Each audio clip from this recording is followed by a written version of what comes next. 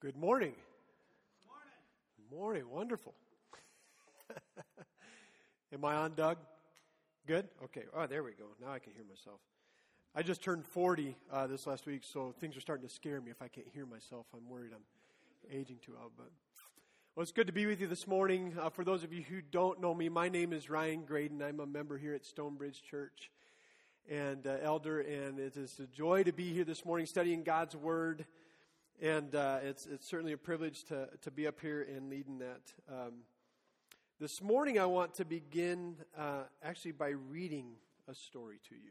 All right, I hope you guys all like stories. And this story is found in a book called Jesus Freaks. I don't know if you guys have ever read this. This book came out in about 1999, and it's composed of a series of stories over the last couple thousand years of martyrs or people who have died for the name of Jesus. And maybe not even died, but suffered, okay? And if you've read this book, or if you haven't read this book, I would encourage you to do so because it is a really encouraging book to your faith. In fact, my family, I have 4 daughters, and years back we actually went through this book and just read one story at a time, just to change up kind of our family Bible study. And it really was something to see how my daughters especially grew in their faith because they saw people who were bold in their faith. And so if you haven't read this book, you'll probably find it on Amazon. It's a really easy read. The stories are very interesting, but they're all true. And this morning I want to read to you a story out of this, but before we get to it, I want you guys to think about an equation, and we're going to put it up on the screen hopefully.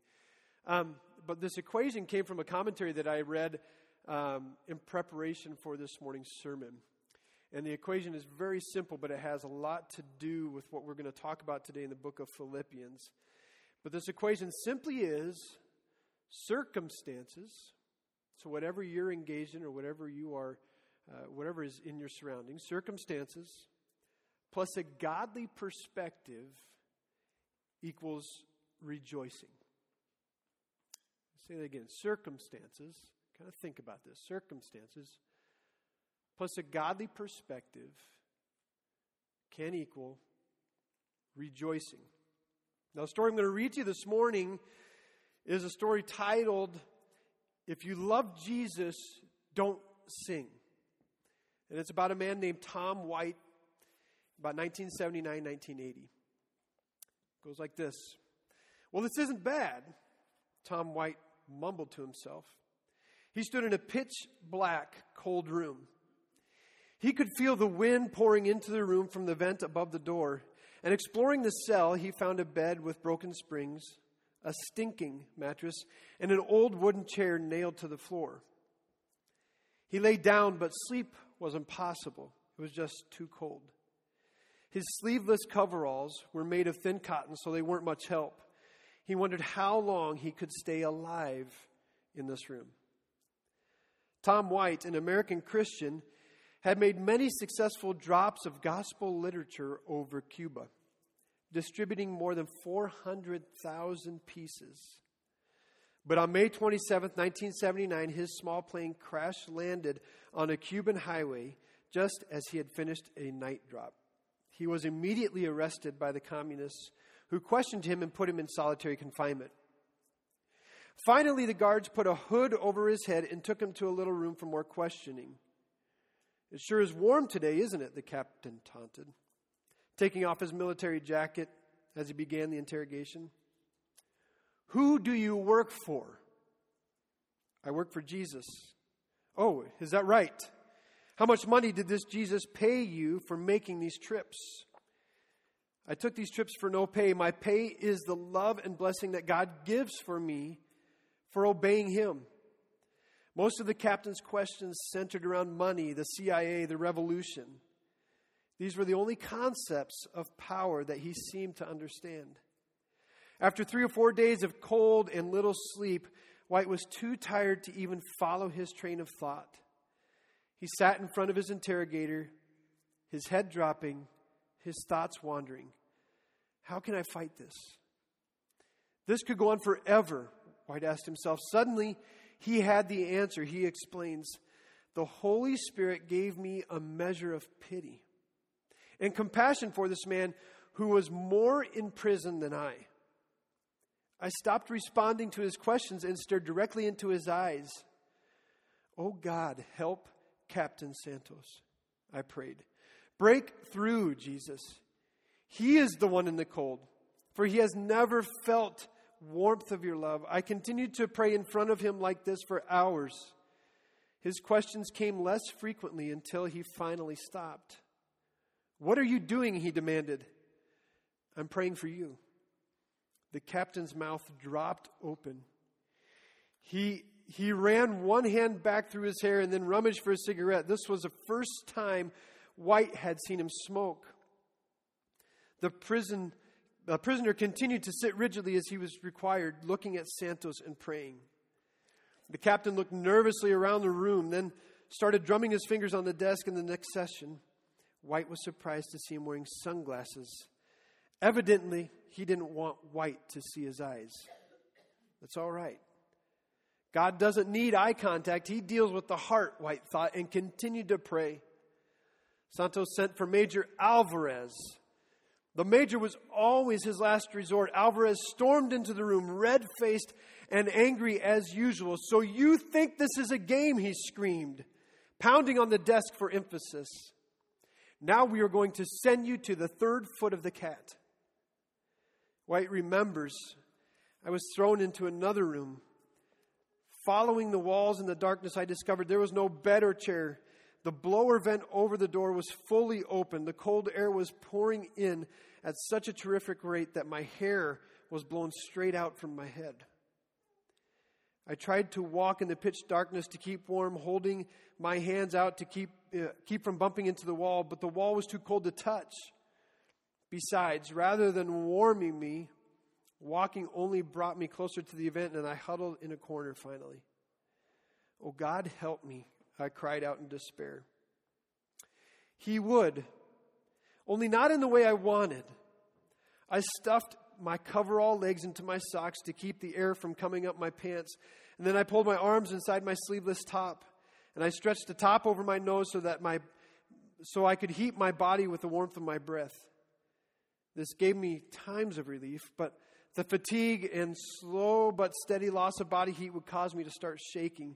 And I couldn't bear to sit on the floor nor lean on the wall. The only position that worked was standing with just my forehead touching the wall.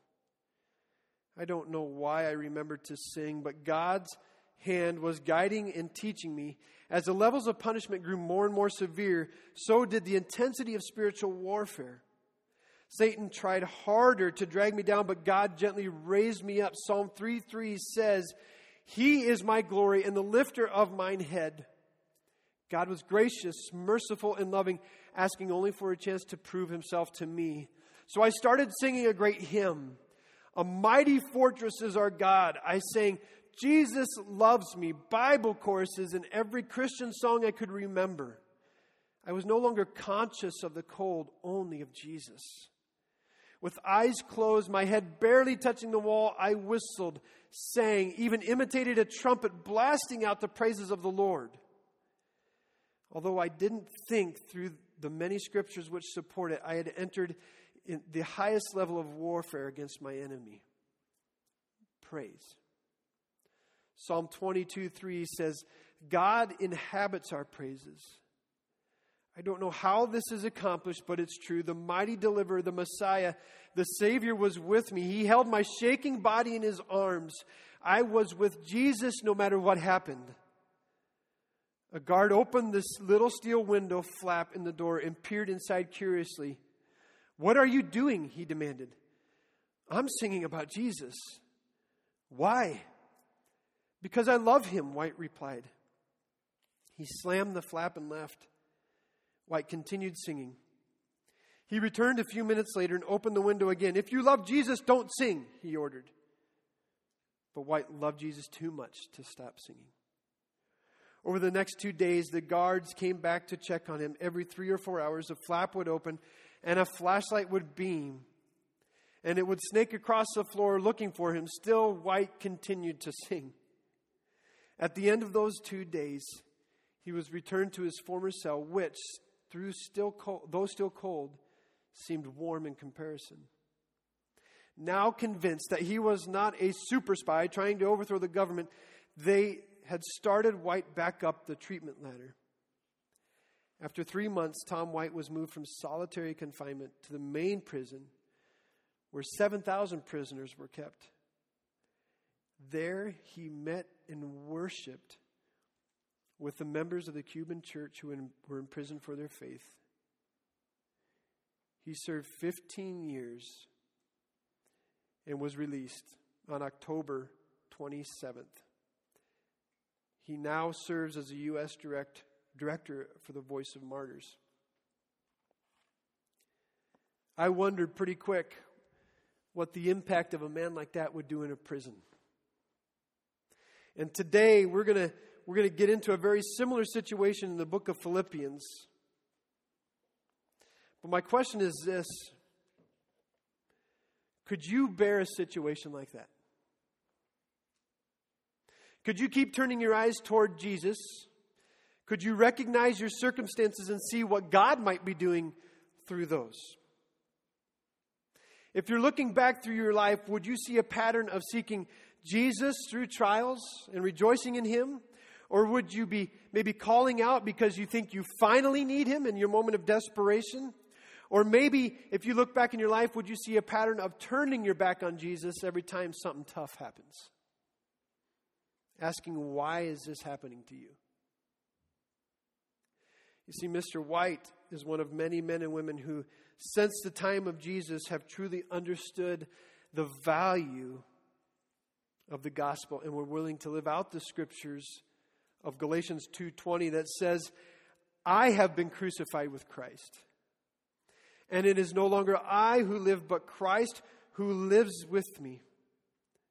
And the life that I now live in the flesh, I live by faith in the Son of God, who loved me and gave Himself up for me. See, today we will see the stories like these have been happening for generations. It is the true result of the impact of the gospel that allows us to live the spiritual equation that we're called to follow. If you would, let's read out of Philippians together. Chapter 1, verses 12 through 18 is where we're at today. And it says this, and this is Paul writing. It says, I want you to know, brothers, that what has happened to me has really served to advance the gospel. Now let's stop right there.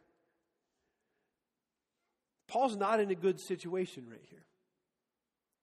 Paul's in prison, and I'm going to talk about that here in a little bit. But Paul should have every reason as a normal man to be angry, upset, depressed, whatever it might be of his situation. And yet right here in verse 12 he says it served to advance the gospel.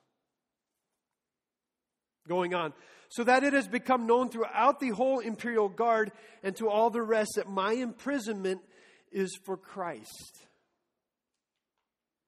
He's having an effect on people.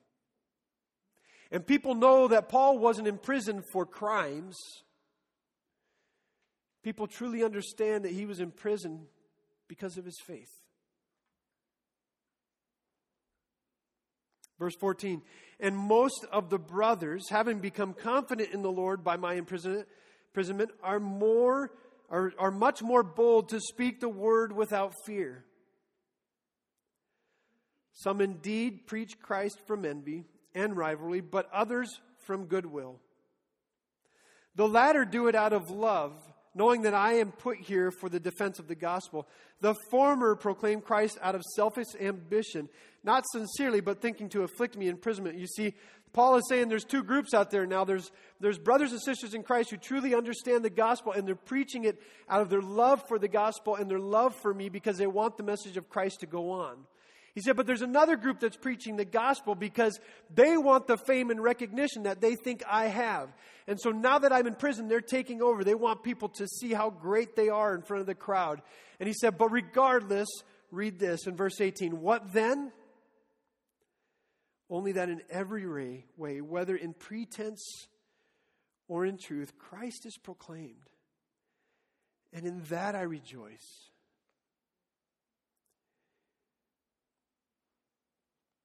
Paul's an incredible man. He was chosen by Jesus to carry the gospel to the Gentiles. And if you look back at Paul's conversion story in the book of Acts, especially 9:15 and 16, you will see that God proclaimed what Paul's life would look like. You see, God told Ananias during Paul's conversion that Paul was God's chosen instrument to spread the name of Jesus through the good times and the suffering, to the Jews and the Gentiles. And in fact, in this passage, God promises in verse 16 that Paul will suffer for the sake of the gospel. He took a man that was a horrible being and made him an instrument. But he knew Paul would suffer. So imprisonment for Paul at this point probably isn't a total surprise to him. He knew that God was going to do this to him if he shared the gospel message. But Paul was faithful and understood the God that he served. Now, scholars are a bit divided on this, but many say that Paul's imprisonment in this passage is probably not as dark as we believe. He's probably not stuck in some nasty dark cave devoid of sunlight, fresh air, or decent living conditions. Rather, it's thought that he's in some sort of house arrest at the point of the scripture. It is also believed that by a good number of biblical historians that Paul's imprisonment was forcing him to live in a rented living quarters, but he had to be totally dependent on others to provide for all of his needs. In other words, people had to actually bring him food, water, and any living supplies that he needed. And in this imprisonment, he would have been chained to a guard for 24 hours a day. He never had any privacy. He could not go freely anywhere he wanted to. And if you look in the book of Acts chapter 28, you'll find out more about this. But we gather that although Paul may have been able to go anywhere, people may not have been able to go anywhere. People were freely available to visit him. During which you can imagine there was many Christ-centered conversations happening. Certainly Paul's circumstances were less than desirable. And yet that we see his attitude is not what most would expect from him in this situation. You see, if you or I were in this situation, I'm sure we'd be pretty bitter. Depression, anger, embarrassment would begin to consume us and get the better of our mind and character. Situations like this tend to make you and I turn to God out of anger and ask Him, why is this happening to me? However, what Paul does next in this passage allows him to endure the oppression he's in. We see Paul live out the command that is given to us at the beginning of the book of James. That's in chapter 1, verses 2 through 4. It says this: "Count it joy, my brothers, when you meet trials of various kinds. For you know that the testing of your faith produces steadfastness. And let steadfastness have its full effect, that you may be perfect and complete, lacking nothing." You see, Paul takes his circumstances and adds something to it. A godly perspective. A godly filter, so to say. He begins to see things in a different way. Right away in verse 12, we see Paul and tell the readers that the bad that has happened to him has served to advance the gospel. What could be better than that? Who could argue that his imprisonment has had a positive effect on those around him? He realizes that he has been put in a place of probably sin and corruption and is slowly seeing why God has allowed that. And then rather than being disappointed in his situation or circumstances, we see Paul choose to overwhelm the circumstance with the goodness that could come of it. Paul chooses to see the situation that God has allowed as a new version of ministry. And he begins to tell us all that God is doing through him in that. Remember that I told you Paul's imprisonment was more like a house arrest situation. However, even during his sentence, it is believed, like I said, he was chained directly to a guard for 24 hours a day. But let me tell you this, it wasn't just any guard. The men that were chained to Paul were imperial guards. They were known as the Praetorian Guard. And these men were a group of 10,000 elite, hand-picked men from the Roman army. Their main job was to protect the emperor's household, and his family. And these men lived together in special camps. They served together. They practiced together. They took care of each other. And their time in this army was no less than 12 years. They had to commit 12 years of service. You can imagine the brotherhood of these guards. And we see Paul again look at this through a godly perspective as he realizes the opportunity for the gospel. Paul mentions that it has become well known through the imperial guard that his imprisonment is for Christ. It says that right here, verse 13. And I'm sure that it's true. I mean, think of it. These men were chained to Paul 24 hours a day. And I'm sure many did this so much that they began to know Paul very well. And you and I both can guess that Paul would not let an opportunity like that to go. And I'm sure that they listened to Paul and the conversations that he had with people about the gospel that came to visit. And there was no doubt that the Holy Spirit changed the lives of some of these men because Paul impacted them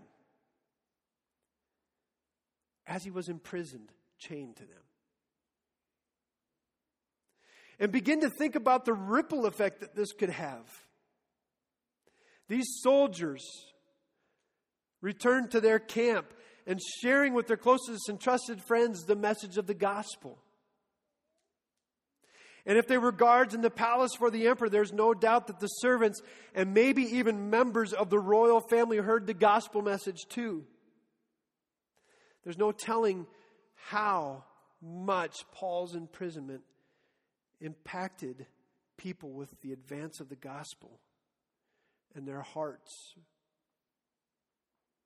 Scripture doesn't tell us directly, but we have that glimpse that the whole imperial guard knows my imprisonment for Christ.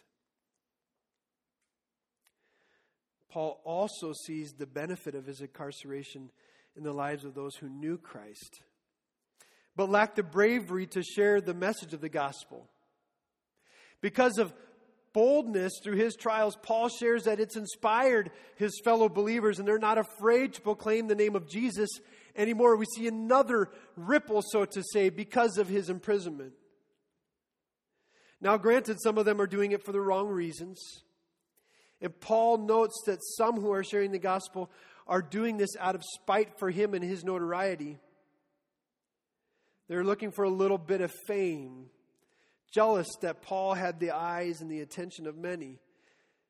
But even though their reasons for doing so are selfish at the core, they are still sharing the truth that Jesus died for the sins of all. And Paul recognizes that even through the failures of men, God can still make his name great, and that is something to rejoice in.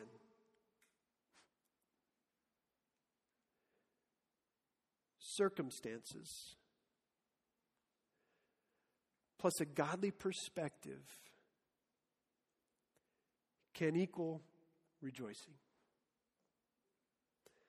Paul's circumstances are surely not what you and I would desire at all.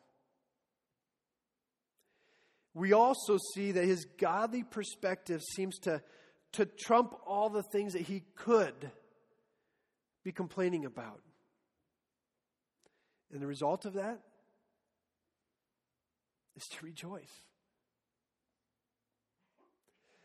Through all of this, Paul has the attitude that we should strive to have in our lives. He sees what God is doing and could be doing. He sees the power of the gospel, that it is stronger than any circumstance. He sees that enemies need the message of salvation. He sees that he has a new opportunity in this situation, and he chooses to be glad in it. So where does that leave you and I? How are we to practically live a life of joy in all circumstances? We know that this message is shared and even commanded to us in more than one place in Scripture. So why do you and I treat that as a choice? That's something that has stirred my heart. When I'm called by Scripture to rejoice in all circumstances, why do I treat that as a choice? Aren't I called to obey Scripture? Honestly, when we find ourselves in moments of trial, is our first reaction to really rejoice? To give praise? Thank God for the situation that He has allowed you to be in? In my experience as a human man, I can tell you that is not where my thoughts and feelings go in a moment of trial.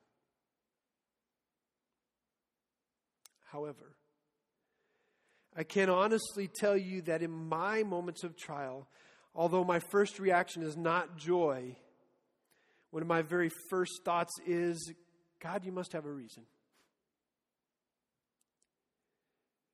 And I cannot, no matter how hard I try, defer that thought. I know that because of my relationship with Christ, that's the Holy Spirit constantly speaking to my heart and mind. And even though my sin nature wants to do the opposite, the Holy Spirit is saying, hey, remember what you know. The thought to turn to God is purely a thought that is given by Him. And that's how it begins to work. However, at the point in my trial, I do have a choice to make. God will not force me to do what's right. I have to choose it. For me, at that point, Scripture begins to flood my memory. And James 1 is one of those passages that comes to mind very quickly. Choose joy, it says. It doesn't say consider or think about. It says choose it. And at that point, you and I have a choice to make. Do I obey God? Or do I follow my sinful self? Is choosing joy easy? Absolutely not. So how do we just flip a switch and do it? Well, you don't.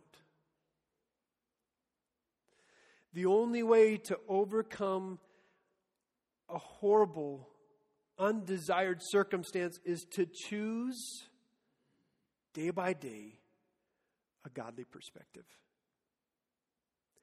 I have to remind myself of who God is.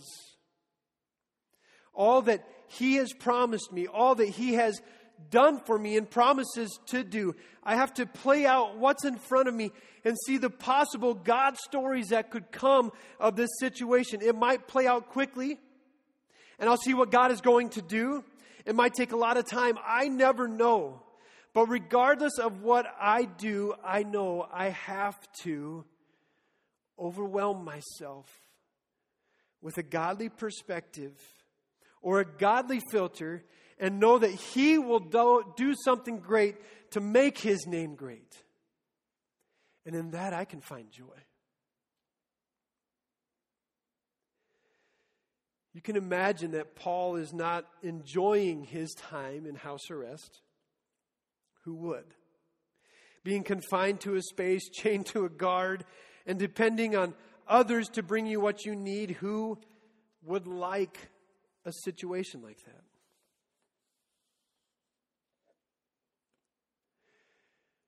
But Paul chooses to see things through the power of what God is doing in his circumstance. He sees other believers gaining courage and speaking out about their faith. He sees the opportunities to share the gospel with the royal guards and possibly the gospel message being shared throughout the emperor's house. He sees that even though those who are taking the opportunity to gain fame in his absence by sharing the gospel, they're still sharing the gospel. Paul is able to see what God is doing despite the circumstances that he is in. And this allows him to rejoice. Will you and I choose to do the same? Will you pray for God's goodness in trials? Will you choose to find joy or just do what most of the people around you would normally do in a situation like that?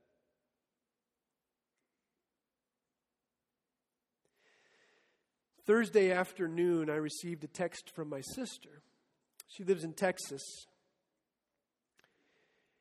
And she told me that her father-in-law had suddenly passed away that day. My brother-in-law's dad. And my heart just sank. Mark was his name, and Mark was a godly man. He was such a joy to know. I had known him for 20 years. He was a pastor, an amazing husband, a great father, a great grandfather, and my friend. And he was gone just like that. My sister and brother-in-law have 4 children, 2 boys, 2 girls, and my sister shared the news with my nephews later that day, and as you can guess, they were heartbroken. Grandpa's gone. She said there were tears, but they were doing okay. Yesterday, I received a text from my sister, again telling me that she shared the news with her oldest of 2 daughters, Piper, who's 5. And expecting more tears and heartache, my niece responded with something that I think we can all learn from. My sister's text said this, and I'm sorry. I just talked to Piper and told her that Papa Mark had passed and went to live with God. My sister says, I did not expect her reaction, but it was precious. She was quiet while I talked. And when I asked her how she was, she smiled so big. Mommy, my eyes are a little bit watery because I miss Papa. But Mom, he is living with God. And he is so happy right now. My sister said she got more and more excited the more she talked about it. And my sister said, I was wondering if she really understood. And so I talked to her a little more, and she said it was evident she understood. Papa was gone. But she is so full of joy for him. She wanted to send hugs to Grandma and Daddy who were helping with the funeral and far away. And she said, it's okay to cry because you miss him, but not because anything is bad.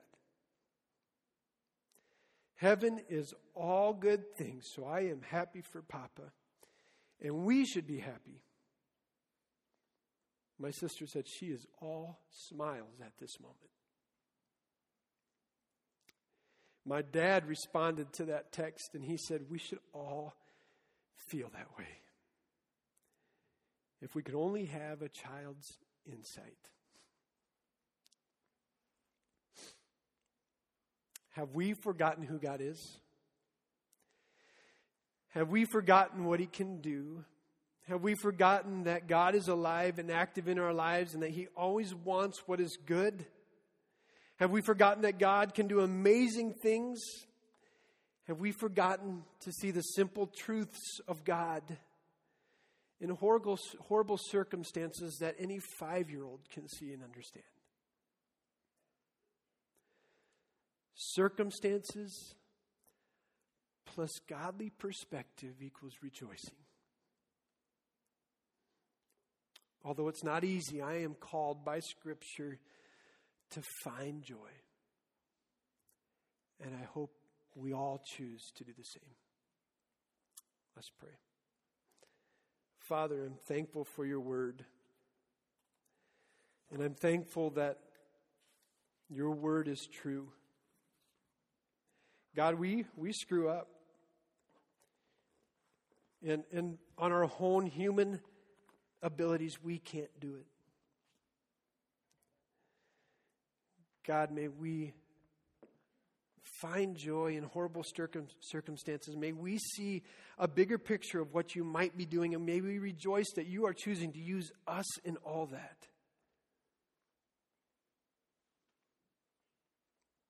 God, you are bigger than things, and that gives me peace. Remind us of that the next time you lead us through something like this. In Jesus' name, amen.